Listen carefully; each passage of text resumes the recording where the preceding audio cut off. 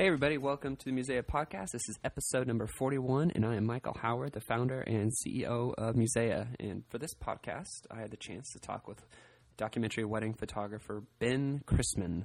But real quick before we get to our interview with him, I just wanted to touch on something that I blogged about last week, which is the fact that the Musea store is not going to be able to offer direct print fulfillment. I know I've been talking about this for a couple months, and I know some of you are disappointed in that we're not going to be able to do that, and I totally understand.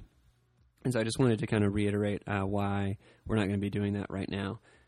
First is just the cost. I had a budget in mind for what it's going to cost, but after we really digged into it and really looked at how complicated it's going to be based on how that we wanted to build the system, and so the features that we wanted to put into it, it's just going to be way too much. And the quote actually came back being twice as much as what I thought it was going to be. And so we just don't have the money or the budget to do that. Also, just realizing after I learned that we're not going to be able to do it, I just sat and reflected. And for me, I just learned that the reason that I was excited about connecting to a lab in the first place was just more out of social pressure, because I thought, hey, if we get this new feature, that we're going to get more photographers on board, and then that is going to equal more money. And so for me, it's just kind of like a greedy thing, which is, for me, I don't like businesses that are ran based on like a greed focus. And so that's something that I was getting trapped in. And so I apologize for that. Looking back on reflecting on decisions I need to make of why should we add this feature versus another feature, it's something I need to be, more focused about. And I need to really ask myself, well, do I believe in this feature? Does this fit in my vision for Musea, and where the company is headed? And auto print fulfillment, I feel like has a place in the future of Musea, but I feel like it's later down the road. Because I feel like we need to have more cloud editing capabilities that are tied into it. One thing, obviously, that I firmly believe in is just a real craft of photography, more of a focus on the print and the product and producing a quality, physical, tangible print. And auto print fulfillment is great, but I just don't... I think it encourages shortcuts, to be honest. And so I just don't want to build anything in Musea that's going to encourage people to possibly deliver a lesser product out there. So I would rather focus on other things with Musea right now. For me, I'd rather focus on features that will just make people more money. So I know time is money. Musea is still a smaller company, and so we just cannot... We don't have the budget to build a system that makes everybody happy. And so we have to figure out who our target market is and build a system that works for those people. So we can't reach all the photographers in the world right now.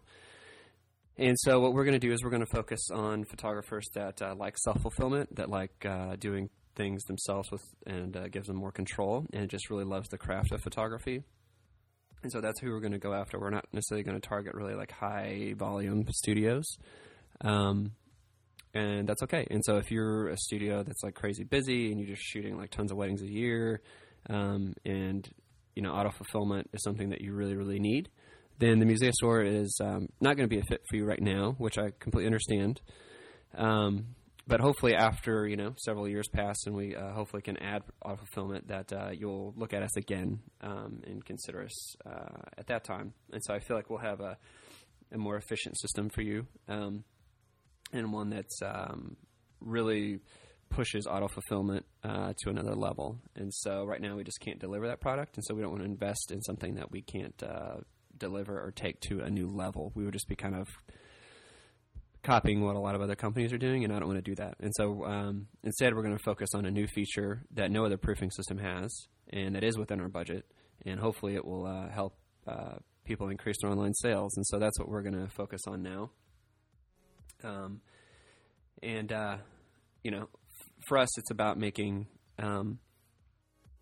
there's a fine line between building systems that are efficient because time equals money, but also you don't want to build something that's so efficient that it sacrifices quality. And so So for us, we're going to look at looking at making the system more efficient outside of the print fulfillment. So what are the things that we can do to make the system quicker and faster to use to save you time that way, versus just cutting down time when you're fulfilling your orders. So those are just my thoughts on that. And I'm not saying we're never going to have print fulfillment, but I think we will at some time. So I thank you for, everybody that has, read my blog post about that, and just shared your thoughts and comments with me on that, whether it's one way or the other. So I really appreciate you talking to me. So I try to be open, and have just an open dialogue about Musea and where it's headed. And so I like, when you talk back to me. And so I appreciate your feedback on things that we're doing and where we're headed as a company. So unfortunately, I can't always add everything that everybody wants when everybody wants it. But some things we will add. And so I just hope that as we grow, everybody, you'll just be patient with me and with our progress. So we just want to make sure we do things right the first time and not get too far in over our heads with features. So also coming up, we've got the Musea Gathering in New York, obviously, and in Seattle. So get your tickets there, museagathering.com.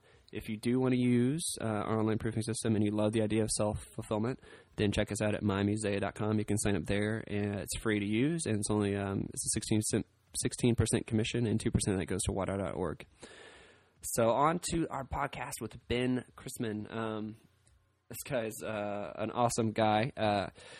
We talk a lot about his approach to documentary wedding photography. We talk about the layers in his work and the humor that is in his work. We talk about what it's like having a roster of associate shooters. And we also, he gives us his advice for up-and-coming photographers in the industry. So I think you'll really love this podcast. I had a great time talking to Ben, and you'll get a lot out of it, I believe. So anyway, thank you so much for listening as always, and I hope you enjoy our conversation. Thanks.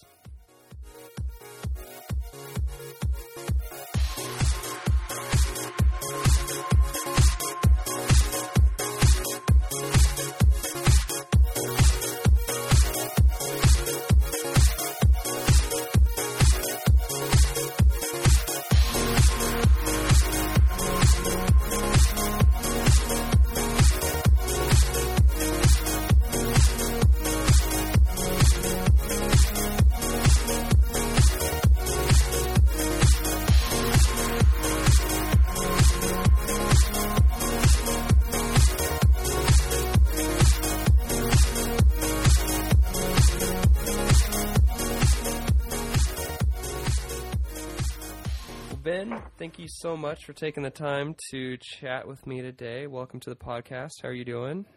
I'm okay. How are you doing? I'm doing pretty good. Well, the first thing I wanted to talk to you about is just to get some background history on you, just how you got started in photography and how you ended up running in a studio with all these associate shooters and such. Okay. Well, I started shooting when I was a pretty little kid, but not seriously, of course, just like anyone with their mom's camera. I started getting more serious about it in high school, and like a lot of us, we were high school yearbook photographers and such. And then in college, I majored in photojournalism, and that was when I kind of developed a love for documentary photography. And from there, I went straight into newspapers right away. I worked in newspapers till I was 27, so about 5 years. And then at 27, I left the newspaper world and kind of thought I was going to become a war photographer and was preparing to do that type of thing. And I was going to go to Iraq, but then the tsunami happened in Asia, so I ended up going to the tsunami and spent a couple months photographing that.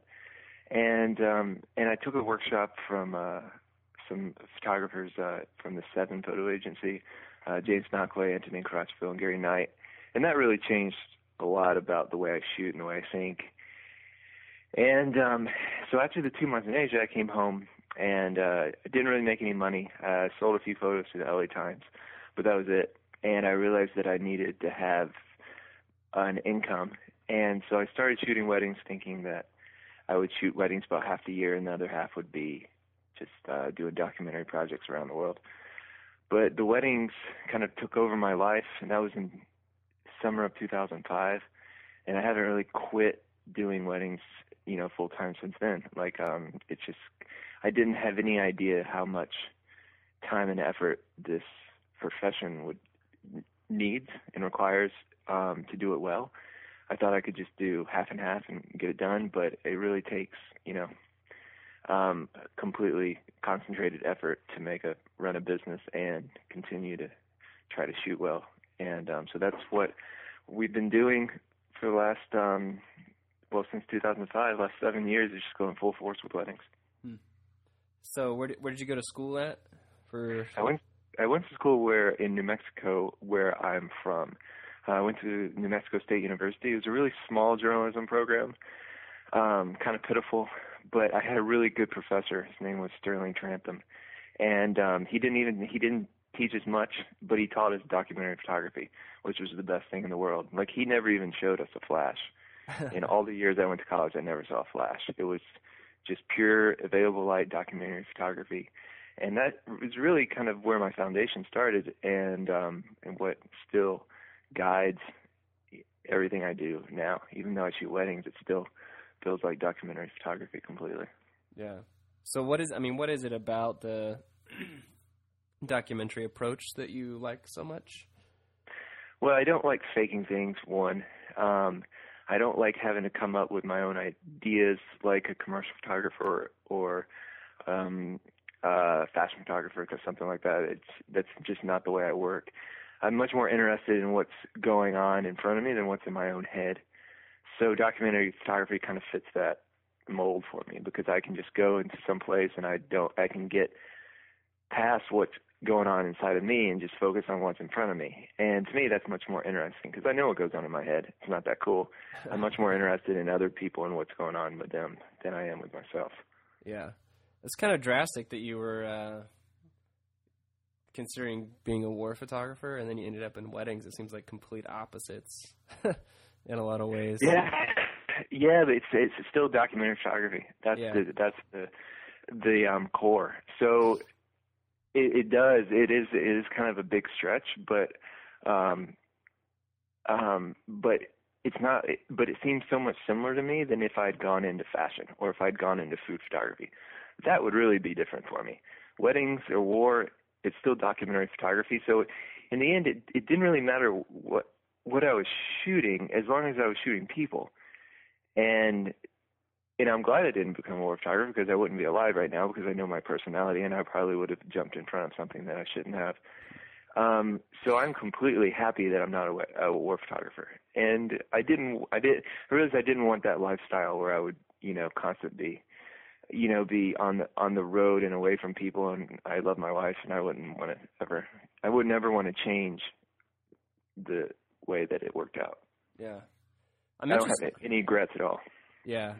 I'm interested in hearing a little bit more about the Seven workshop, just because I know that, that's one of the best agencies in the world right now. How did that really affect you? Like, what was it that they taught that was kind of life-changing for you? They really taught me how to be a good storyteller. Because when I worked for the newspapers, it was just, you go out that day, you get 1 or 2 photos maybe for that assignment, and then I've got 4 or 5 other assignments that day that I've got to drive to really quickly to photograph within 30 minutes and then leave. So, the newspapers taught me a whole lot, and that's a whole other conversation. But I wasn't learning how to be a storyteller, like, from start to finish. And when I went to the workshop in Cambodia with the 7 guys, they really taught me the effort that it requires to get it to be a storyteller from the very first photo to the very last photo. And that's kind of what I was missing. And I went in thinking that I was good, and then they said, okay, you're not really that good after all. And it was very eye-opening for me. And at one point, they even told me, if you can't do this story well, then you should stop being a photographer. Oh. And it was really hard for me to hear because these were my idols telling me that I really needed to think about the dedication that I was giving it. So basically it was like on and off switch. Like one day I was one photographer, and the very next day I was a completely different one. And in this specific story, I was photographing monks in Angkor Wat, which is, very kind of a touristy story for Cambodia. And I went to them and I was like, I want to change my stories to something that's more interesting. Like the other students were doing, like kids sniffing glue and homelessness, and something like a real interesting story. And I was doing this light, fluffy monk story. And they basically said, if you can't do a good story on monks, then you really can't do a good story on anything. So you have to do a good story on monks. So that's when I started waking up at 3 a.m. for several days and beating the monks away from waking up. And before they woke up, I was sitting at their doorstep at 3 a.m. waiting for them. And I would shoot till 3 a.m. till they went to bed at 10 at night. And that's what, and it kind of broke me. And I think that's what good workshops can do is break you from your old habits and teach you where you need to go. So after that point, I came home. Well, right after the workshop, I went to Sri Lanka, I went to Indonesia, Banda Aceh, Indonesia, where the main wave hit, and I spent 4 weeks documenting the people picking up the dead bodies. So basically, for several weeks, I was basically surrounded by dead bodies all day long, and but you can definitely tell a distinct difference between my photography after that workshop and before that workshop. And so when I came home, I just applied all those things to wedding photography. And that was in 2005. And, it's the wedding industry is a lot different now, and it's a lot better now. And back then it was much easier to apply those things and stand out. When I did that in Santa Fe, it was that really helped me get business right away, because the photos they were more documentary in nature instead of wedding-ish in nature. And so it's just, everything I've done, it's just been kind of an extension off that 1 week in Cambodia. Yeah. Looking at your work, obviously, and I mean, I think hearing your story, I can see kind of where you get some of this, but obviously, like, your attention to composition is like incredibly strong. So I would love to know kind of like your approach to composition, and kind of what you're looking for, because you seem to really create a lot of dynamic angles, and you find maybe the unexpected, or you make a scene more interesting than what it is just by how you frame certain things. Well, I guess composition-wise, I'm definitely trying to follow the rules of James Nachtwey, who I think is like the best photographer I've ever known or seen in regards to composition. Like, that guy thinks on 2 levels and 2 planes like nobody's business. I mean, that's with the workshop, that's really one of the things that he was able to help me with. Like, I learned more in like 15 minutes of him critiquing my photos than I learned in 4 years at the newspaper, because he was able to see what I was wanting to do, which was basically shoot like him, and narrow that focus down to where, like, okay, you need to get lower here, you need to use a 50 here. And he really helped me see things on 2 planes, the foreground and the background, and how to combine those things in a pleasing way. And that's really hard to do, because it's hard enough to pay attention to what's in front of you, like what's going on that you're focusing on, but it's very difficult to look at the background and combine those 2 things effortlessly. So that's always the goal with composition is, you always want to fill the frame with something interesting. And to do that in a way that's not, you don't want things coming out of people's heads, and you don't want things in your composition that don't belong there. Another thing that really influenced my composition was limiting myself with lenses. When I went over to Asia to photograph the tsunami, I had a 16-35. And so I had rack that thing all the way up and down. And things were, it was was too wide and it was too boring. It was too obvious. I was showing too much. And so I remember it was just one moment.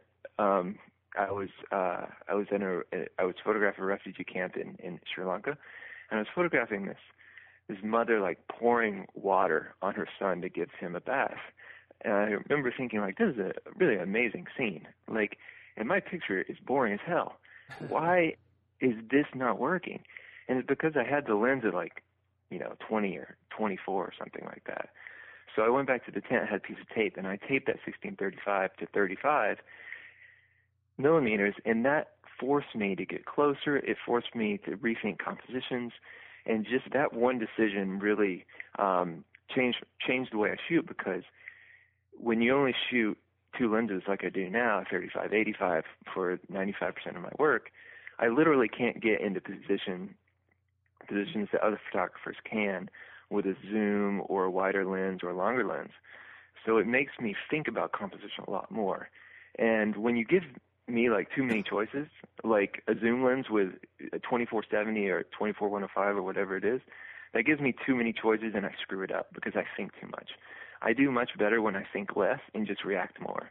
And so limiting myself has made such a big difference. And so a lot of the compositions that started from Santa Fe in 2005, 2006 are only because I had no choice but to take that picture, because I couldn't get into another shooting position. So instead of going tight on a subject, I gave a lot of negative space because I had no other option. And that kind of has evolved over the years. Yeah.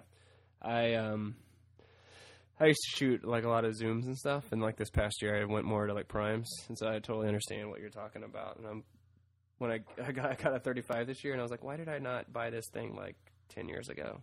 So yeah, it's awesome, isn't it? Yeah.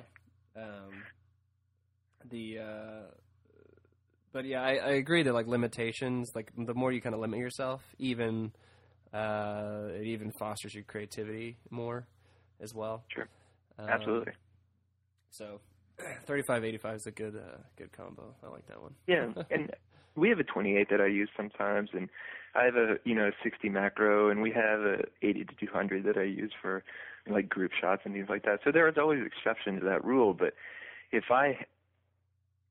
you put a gun to my head and said pick one lens, it would always be a 35. And if I shot documentary photography, not weddings, I would only shoot a 35 and 50. The only reason I have an 85 is because I need to make things look pretty for weddings, and 85 does that. But yeah, for portraits and stuff. Right, yeah. But if it's just me, like travel photography, I just take one camera and it has a 35 on it. Yeah. How did you? I mean, the composition thing is learning that is one thing. That's just a huge like mountain to climb in and of itself. But right. But you also, one thing just looking at your work that I really love is how you see light and how you use light, because I look at so many like wedding photographers out there now, and for good or bad, a lot of them, you have like one consistent type of light. I mean, like 80% of the shooters out there now just backlight everything. Right. But it's all the same, And so, but you really push through. You're not afraid to shoot really harsh direct light, silhouette stuff constantly, things like that. How did you learn to really see light and experiment with it? Well, I mean, I think a good photo starts with good light to begin with. If you don't have that, then it's really going to be hard for that photo to be great. So I take a lot of photos in bad light. You just don't ever see them because I don't put them on the website. If it doesn't have good light, then it doesn't really belong in a portfolio, unless it's an amazing moment or something, super important moment. So, but when I started shooting weddings, I really looked at the photographers that I admired, in Magnum and Seven, and I thought about like, okay, what do I like about this picture? And they had these recurring themes of like silhouettes and reflections and shadows and so I started just applying those to wedding photography. But all of them have good light. So if it doesn't have good light, then it's just It just doesn't work. So when we shoot, we're looking for light first, and then so we look for good light, and then we try to find the composition, and then we wait for the moment. And that's generally the process for most of our photos.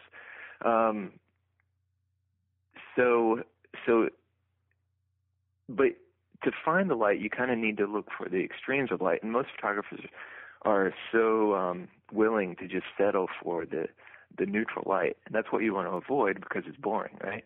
Everyone shoots in the safe light, so you have to look for the darkest point in the room and the lightest point in the room, and work with that. And because the way your eye sees and the way your camera sees are totally different, so you have to reprogram your head to not think like not see like a human, but to see like a mechanical camera. And once you do that, then the brightest part of the room and the darkest part of the room are going to be exactly that's what you're going to see first, instead of the safe neutral zone in between. And that's always what we're playing with. We want to go where the normal photographer isn't instinctively going to. Does that make sense? Yeah, no, for sure. So you and your wife shoot together, correct? Always. How long have you guys been shooting together? Aaron and I have been shooting together over 4 years now. Okay. So what is her background? Did you teach her everything she knows, or did? Aaron was a photographer before I met her. She was a photographer with Le Corps. Oh, cool. It's a really great photo studio in Atlanta. And then I met her, and she eventually moved out to San Francisco, and we've been shooting together ever since. But Erin was a very accomplished photographer ever before I met her. And so it's worked out perfectly because like when we shoot, it's like two main shooters. So there's not a second shooter with us. It's so all day long, Erin and I go back and forth between, between acting like more like a main and second. But in our world, it's more like you get the safe shot or you get the arty shot. So constantly, like we're saying, if I just look at her lens, I know what she's shooting. If she's shooting 35, I'm going to shoot the 85, and vice versa. So always going back and forth. So it works really well because our goal is to shoot these kind of really artistic, weird photos, but also get the safe photo that Grandma's going to like. And so it makes it really easy for us to kind of balance our coverage like that. So it's really cool. I love shooting with her. I couldn't ever imagine not shooting with her because we're so like just in sync at this point. We don't even have to like look or really say anything. We always know exactly what the other person is doing and what we need to do. Yeah. What are I'm always interested, especially with like teams. If you feel like you guys have different strengths to kind of balance each other out, or if you feel like you're kind of strong in the same areas. I think we're pretty balanced. If you look at a gallery, it's almost a 50-50 split down the middle with number of photos. And it's only because Erin and I take turns with doing everything. Like depending on the wedding, I'll shoot the groom or she'll shoot the groom, or we're always going back and forth. There's no one person that does everything. We both do everything. So it's really, forced us to get better at doing everything as well as possible, as good as possible. Yeah. Yeah, that's awesome. Being so busy as you are, and all the responsibilities I know that you probably have hanging over your head. I mean, how do you kind of avoid the burnout and stay inspired? Well, I don't really get burnout with shooting because I love shooting. The business part is definitely the hard part.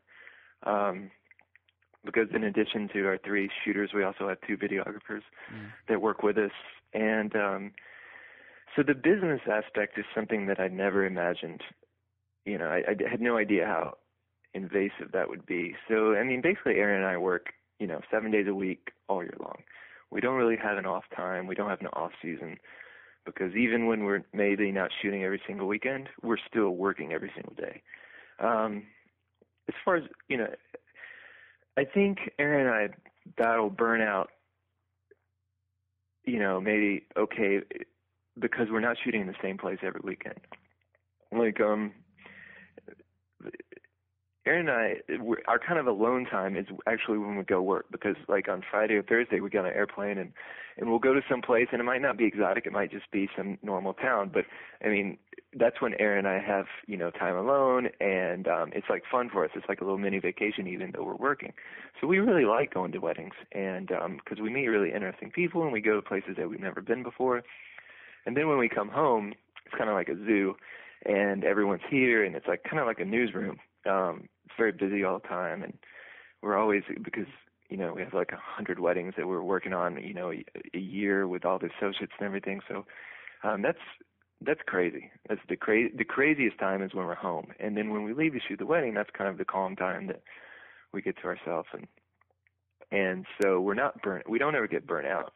We get stressed out, but we don't get burned out. Yeah. When, I don't know, I mean, there's some studios that are, they probably consider bringing on associates and doing all that kind of expanding the business, I guess. Yeah. When did you know that was the right decision for you guys to do that? Well, I never had any intention on having anything. Sorry, my own computer decided to start talking to me. Aaron and I never decided that, like, we were like, okay, we want to have a bigger company. It was just going to be us.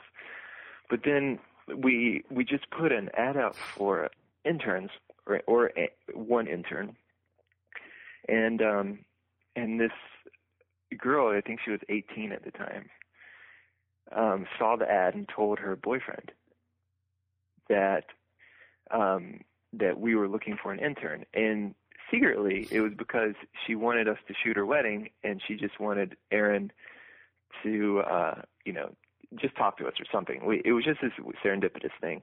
And so we interviewed Aaron Morris, and we just instantly loved him. And so we knew we wanted him, but then we also met another guy named Mauricio Arias, who had recently immigrated from Nicaragua, and he was staying with his aunt, and we knew his aunt because she was a makeup artist. And when we met Mauricio, like 3 days later, we instantly loved him too. So we decided we'll take both of them. And so they spent a year working on post-production with us and kind of learning how to shoot. Mauricio had never even taken a picture before coming and starting with us. So I gave him an old 5D and said, just photograph everything in your life. And so he would like to take the BART into San Francisco to our house. And so he would photograph everything on the BART, and he kind of learned this kind of fearless kind of attitude of being able to photograph anyone because he had to, because he was, on public transportation. And so, Aaron Morris had already been shooting motocross for a while, so he already knew how to work a camera. So in that year, they kind of went to a few weddings with us. They spent a year doing post-production, so I think they really got to see, gallery after gallery after gallery, and they got an idea of what was expected when they would shoot their own wedding. So after that year, we started giving them some work, or giving them some weddings, and then they just completely took off. And about the same time, our friend Dave Getchman, who I've known Dave for a long time, we were both photographers in New Mexico. I didn't know him in New Mexico, but I knew of him, and so when I moved to San Francisco, we became like great friends. And he was doing more editorial work, like with the LA Times and newspapers and things like that. And I would beg him to come to weddings with me, and he'd tell me he didn't want to. And eventually I would get him to come to a few. And, over time he found out that he actually liked doing it. And so this was in 2009, I think, something like that. So that's kind of how it happened. I drug Dave into it, kicking and screaming. And then Aaron and Mauricio started as our interns and then started shooting on their own. And so it was never a conscious decision of like, we need associates. It was like, these three guys are like family to us, and so let's all work together. Yeah.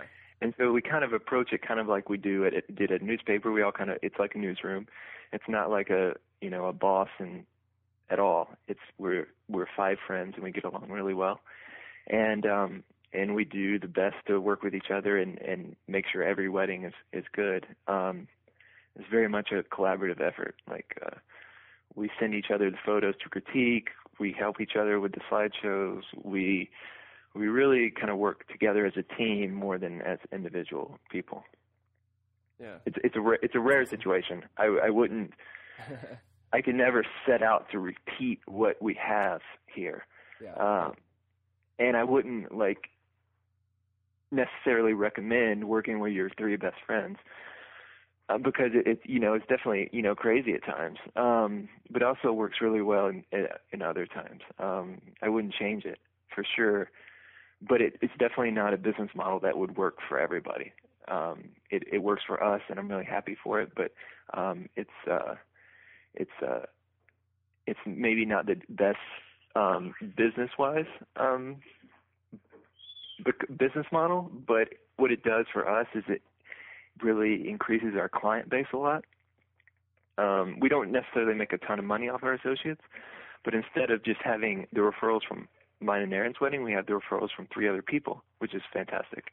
Yeah. And so our business is kind of set up for the long run, because I see so many photographers that go out of business, and it really, it's awful, and I hate seeing that, and I don't want to be one of those photographers. So the idea is to get as big a referral base as possible with us and our associates, so we're here for the next 25 years and not the next 2 years.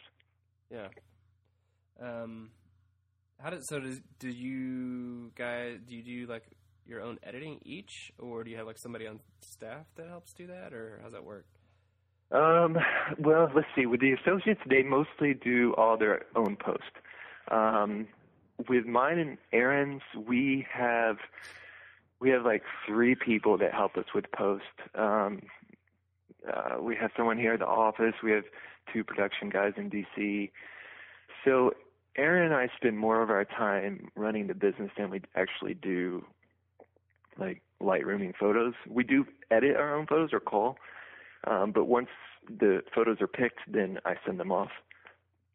And when I get them back, I kind of put my final touches on them before they go to the clients, but the majority of the work, we have some really good people doing. One of the things I like about your work also, it's not in all your images, but there are certain ones, and maybe, I'm assuming, I don't know, some of it, because it is hard to tell sometimes which ones are yours and which ones are Aaron's, but there's... sometimes I can't tell myself. I don't know, there's some humor in some of these, where even like a contrast of like, you will, it's kind of this romantic ideal scenario, but then you also include in the frame like this, somebody that's like outside the wedding or something that has like this kind of unflattering kind of reality of what the real world is, and how they kind of collide. I like that, just because for me, I see so many wedding photos anymore, or just photographers in general, that just take the whole, even clients, they just take the whole day almost too serious. And so the fact that you can find those moments that where it seems more lighthearted, it's kind of like a refreshing break for me. Yeah, cool. Well, thanks. I think it is. I think the big thing is as a shooter to not get stuck in this idea of what wedding photography should be. Like it doesn't have to be perfect. It doesn't have to be what you see on Style Me Pretty. It can be unique to what that wedding is. And if some, dude in a Speedo walks by on the beach as they're getting married, then you shoot that. And it doesn't have to fit into this, perfect, ideal, wedding day. When I got into wedding photography, my one main goal was to do everything the exact opposite of most wedding photographers. And I remember telling myself that in 2005, and I was like, just whatever they do the opposite. And so that has kind of influenced everything I've done. And so when we show like maybe these, off-kilter moments or like, some risque stuff or whatever we show, it's because it really happened. And we're not afraid to show that, because those are the type of people that we want to work for, the type of person that sees that photo and go, oh, that's awesome, or that's quirky, or, That's what I would love at my wedding. I would much rather have those people as my clients than someone that says, oh, I want a picture-perfect wedding and I want to be a princess, right? We want the bride who will get totally wasted and run around with her bare feet. That's who we want to work for, so that's what we show. So that's kind of just dominoed into these weddings that have those things. It wasn't a conscious decision other than we want something that's not normal. And again, that's not for everybody. I totally get that, but it's what has worked for us so far. Yeah, I was thinking, looking at a lot of your reception shots, I was like, oh my gosh, he shoots like the craziest receptions, and you get like the craziest pictures. It's funny. I think that happens at a lot of weddings. I just think a lot of wedding photographers go home too soon. Because, most of the great reception photos are at the last 30 minutes or at the after party. So we go to that stuff a lot because, a lot of, like, if we shoot in San Francisco, right, like home base, we generally don't stay that late. If the wedding's over at midnight, we'll come home at midnight. But if we are flying to wherever, we are definitely more inclined to photograph everything, including the after party. Like the wedding we shot in Spain, this year, the wedding was technically over at 12, but we went out partying with them until 5 a.m. at an after club in Spain, and that's where all the reception photos are. We didn't show any actual real reception photos from the wedding besides like maybe the first dance. All those photos came from the after party, and that's where all the craziness is, and that's what we love. That's what we love shooting. Yeah. Our photos are definitely a pretty close representation of our personalities. Like Aaron and I are, we love a good party and we like that kind of craziness. And so when we're around that, we feel very at home. So like if a bride's like jumping into the pool or getting to the hot tub, at the end of the night in her wedding dress, we're in the hot tub too. Like we're very much involved. And, when I'm 50, I don't know if I'll be able to get away with this stuff. But I'm still like, close enough to the bride and groom's age that I can still relate. Because we don't get a lot of like early 20s brides and grooms. Most of our brides are late 20s or early 30s or mid 30s. So I'm still in that ballpark. Ask me in 15 years whether I can still pull this off. I'll tell you. Right. Just keep working out and stay in shape. I don't work out at all. I don't have time. Start working out, and then that way when you're 50, you're still, you'll be ripped and you'll be fine. So you'll be the creepy old guy getting in a hot tub. Right. Silly. That's funny. There, kind of like looking at your work again. Like obviously, there's a lot of layers to everything for you. Which is just great to see because I don't see that very often. Which there's obviously like the importance of color is very important in a lot of your work. Light, which we've talked about, framing, and sometimes it's a lot of about just the emotions you capture as well. And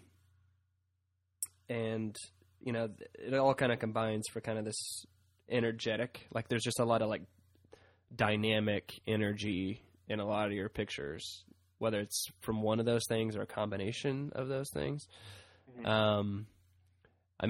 Where does that come from? Is that just you guys, that's just your personality naturally that comes out? Aaron's the same way, or how's that work? Yeah, I think it's a lot has to do with that's what we're kind of attracted to. It also has to do with editing.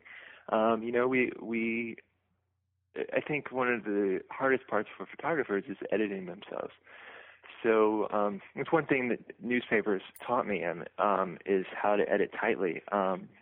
When I was at the Daily Times in New Mexico, I worked with a guy named Brett Butterstein, who's my best friend, and we would just spend hours ripping each other, critiquing each other's photos. And so we really learned how to be, how to not take things personally and how to really weed out the crap and just get to the best photos. So when you see our galleries or our blog posts or whatever, we're just not showing you the boring moments. We're just showing you the interesting moments because no one wants to see, 4 variations of the bride laughing at a toast. You just show the one good picture. And so a lot of it has to do with editing. A lot of it has to do with the people that end up hiring us. Some of it's just luck that we, something weird happens at a wedding. But we blog every single wedding we shoot. So there's no we don't have any dud weddings or hidden weddings or, everything that we shoot goes up on the blog. So we're just really trying to find these particular moments that really kind of define a wedding. And they happen at every single wedding. When they happen, you just can't be scared to be right in the middle of it. And so you can't be timid. Like if something, bizarre happens or crazy happens or unique, instead of saying, instead of being timid about it or scared, you have to get right in front of it, in dead center. So you're there to document it, but that's also intimidating because you're like, well, if I get in front of it, it might disappear. They might stop doing it.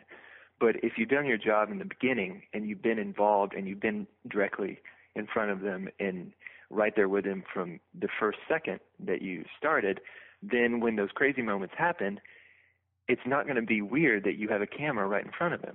They're going to be used to you. And so that's, it takes that kind of dedication and just stubbornness to say, I'm going to be right beside the bride and groom from the very first second that I'm with her. And then by the end of the night, you're just one of the guys or girls. Right.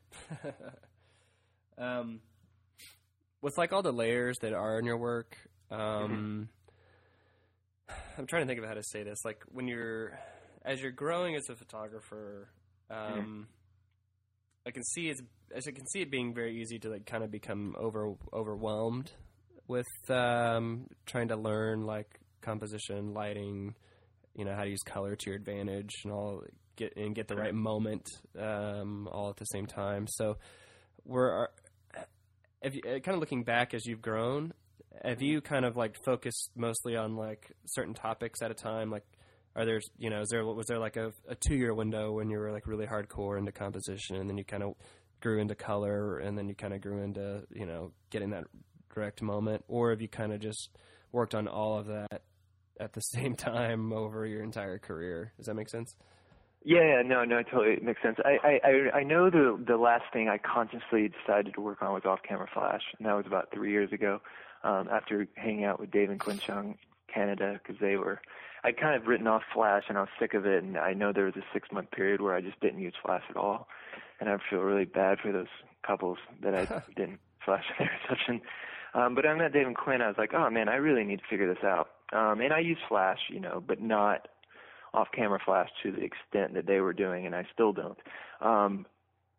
But it definitely has been evolution. I remember in college, I literally couldn't take a headshot that had a correct exposure. I mean, back then it was film. I had no idea what I was doing. I was bad. I was in college. I was not one of the better students. I kind of sucked. It took 4 years or 5 years of working in newspapers, of shooting every single day, and I think that was the big thing is shooting every day for years and years and years. And I'm 36 now, so I've been shooting basically every day since I was 20. So that's 16 years of having a camera in my hands, and that's kind of what it takes. I think the one of the biggest things that hurts wedding photographers is they don't shoot enough. They're shooting maybe 1 day a week, or maybe they're shooting an engagement session in another week, so 2 days. And I think you really need to have a camera with you all the time to get past that threshold. A book that explains that really, better than I can is The Outliers by Malcolm Gladwell, where he just says you basically need to work for 10,000 hours to get good at anything. I think there's a lot of truth to that. Brett and I did that kind of unknowingly when we were at a newspaper. I'm not saying, we're good at it, but we certainly spent our time in the trenches, working for, just above poverty level for, several years and shooting our asses off. And I think that really is one of the big reasons that that we were able to concentrate on, light, composition, emotion, and put all those things together. I think that's really hard to do on an 8-hour wedding day once a week. Yeah. Does that make sense? Yeah, for sure. Which is like another that topic kind of brings up another question for me, which is, I don't know, like, I'm on Facebook and I'm a part of certain photo groups and stuff, and sometimes you'll see people kind of frustrated and about where their company is, and I don't know. It seems like I don't know. Maybe it's because there is like such an influx of like newer shooters today or whatever. But okay. It just seems like the if somebody has a business for like a year or 2 years, the patience level isn't there anymore to work through a lot of stuff. They feel like it needs to. I don't know. I guess there's examples of other photographers that have like gone from nothing to like, shooting all the crazy stuff in like 2 years, but that's kind of like a rare thing. So I mean, what would you say to those people that are like just like ready to quit after like 2 years because their business isn't like where they want it to be, and they're not getting all the bookings they want to get and all that stuff? This is a really good question, because that's what we see so many times is, photographers last about a couple years and then go out of business, and there's always going to be this influx of these, entry-level photographers, and they think, oh, it's cool, I'm going to be a photographer, and then they realize that how much work it takes to do it well and how much money it takes to do it well, to run a business. And then they quit and they go back to being a lawyer or whatever what they started doing. So we see that over and over and over. And so the first thing that I would suggest for these photographers is know how to run a business. And be good with money. Keep your business account and your personal account separated, and make, your bookkeeper and accountant's life easy. And learn how, be a smart business person, just keeping things clean. And then take a lot of workshops, go to conferences, learn from the best, and don't learn from people who've been shooting for 2 or 3 years. Like, go and study with these photographers who've been doing this 15 or 20 years, and learn the basics of what being a photographer is about. There's a great book called On Being a Photographer by David Hurt. I definitely recommend reading that book. But yeah, you see these young shooters, and they think they're going to be instantly successful in 2 years, and it just doesn't work like that. It just doesn't. You have to spend years and years and years taking a lot of pictures before you can ever think that you're going to get it. The cool thing, though, about photography is that it's like this lifelong journey. You're not going to like peak at like 28 like a basketball player. Mm-hmm. You're going to be a better photographer at 35 than you are at 25, and 45 than you are at 35. And so that should be encouraging. But it should also remind you that it's not going to happen in 2 years. And you're not going to become a great photographer in 2 years. It just won't happen. You've got to spend years and years and years taking pictures before your brain catches up with your heart and catches up with how your hands work with a camera. And that just takes time. So, you've got to have some sort of business sense, and then you've got to spend a lot of time behind the camera. And, if you can get past that 2 or 3 year mark, then you got a chance. But you got to start small. You got to keep your expenses low. You can't go in thinking, oh, I'm going to be shooting, destination weddings in Jamaica in my second year. You can get lucky and maybe 1 or 2 will happen. But the most part, you've got to do the dirty work. You've got to shoot the crappy weddings. You've got to shoot in the crappy churches. You've got to kind of earn your marks before, you're rewarded by the photo gods. You can't just, it's not going to just happen. But, if you're, my whole life, I just wanted to be a photographer. Like, I just want to be a real photographer. And I still feel like I'm trying to get to that point. But I think unless you have that desire to just be a pure photographer, something's going to get in your way. And you just have to realize you're never going to make much money being a photographer. Like, I know a lot of very successful wedding photographers, but none of them make a killing. They do well, but they are not making money like someone on Wall Street. It's not a money-making profession. It's a profession that you do because you can't do anything else.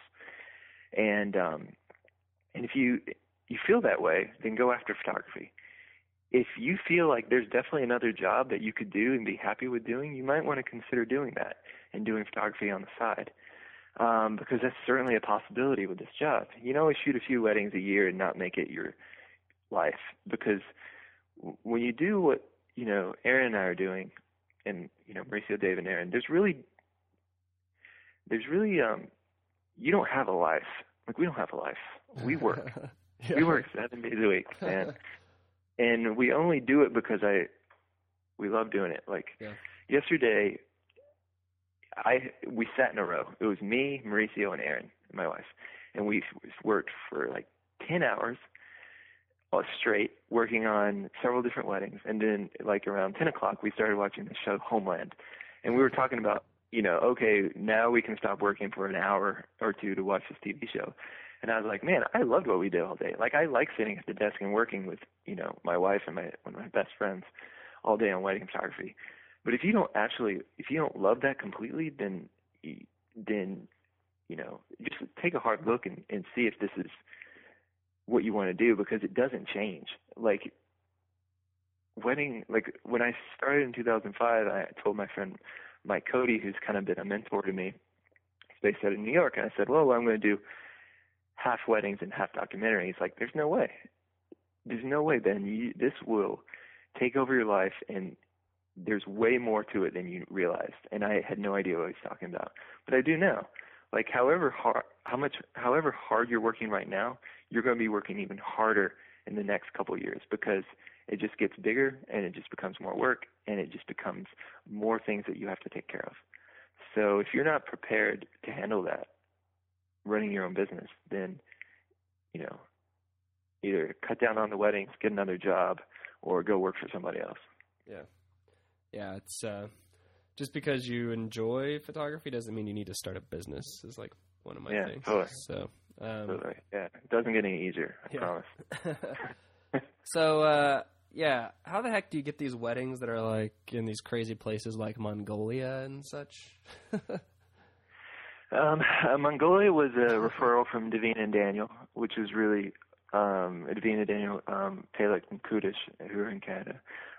They become really good friends of ours, and they gave us a Mongolia wedding, which we're really fortunate for, because we'll probably never go back to Mongolia to shoot a wedding.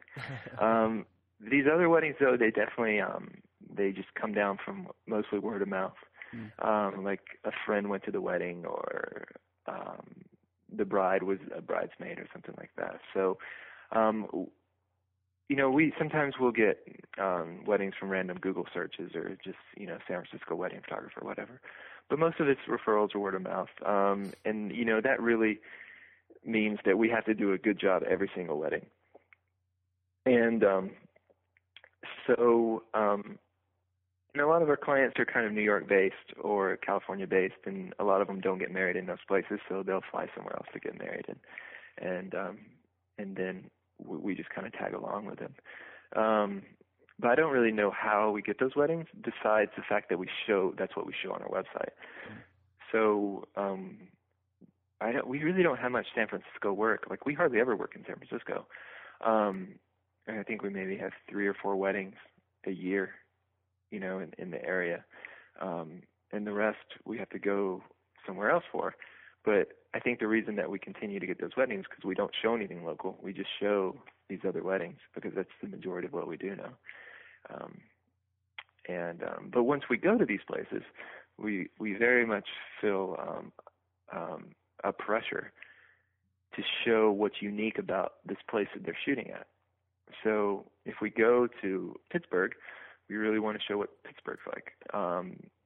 And if we go to some place that's, exotic, we want to make sure that we show what these specific locations, what's special to them. And so when future brides see that, they're like, oh, okay, hopefully the Chrismans will, make my wedding feel like my wedding and not like anyone else's wedding. And that's always our goal, is to make it, to give each bride something that is completely unique to her and no one else. And so that's always mission one when we go to when we shoot any wedding, whether it's San Francisco or anywhere else. So with the lighting thing, real quick, what kind of lights are you taking with you on these trips? Are you just using just your typical strobes on? Yeah, we just have two Nikon strobes. That's it. Yeah. It's super, super basic. And again, it's limiting ourselves. I would love to be able to have the brain like Dave Chung has, who can master these really intricate, complicated lighting systems, whether it's using 3 or 4 flashes in one room or whether it's using a huge light that I can't even say the name of. But I just don't have the brain for it. So I realize my limitations, and I realize that I'm not that creative or imaginative in the end. So I have to keep things really basic. And so I know the difference is I know what I like. Like, I have a pretty limited color palette. I know the types of photos that I like, and they're very specific, so I can continually go to that very quickly without overthinking things. Like, I don't go into a scene thinking, oh, I want to be Jose Villa today, or I want to be another photographer. I just want to be myself. And so that's very easy for me to pinpoint what I'm going for. And again, it's just, it's really this constant thing of figuring out who you are as a photographer and finding that voice. And when you find that voice, when you find the kind of recipe for taking good photos, it's not that hard. You just have to. The hard part is figuring out what you like and how to get there. Once you've figured that out, then you don't have to think about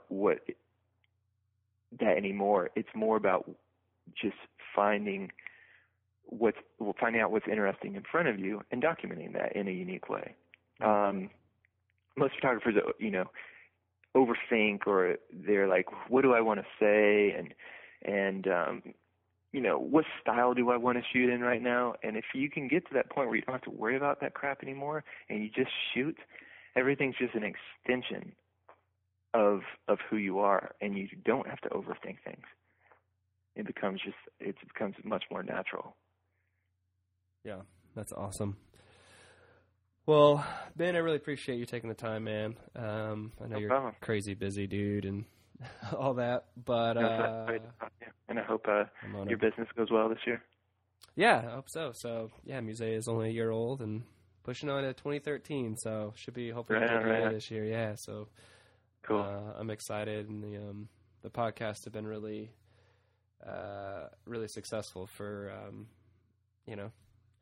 just helping other people, and I think just helping the industry in general. So I think a lot of people will appreciate your comments and your thoughts. Well, thanks for interviewing me, and thanks for listening, everybody. I appreciate it.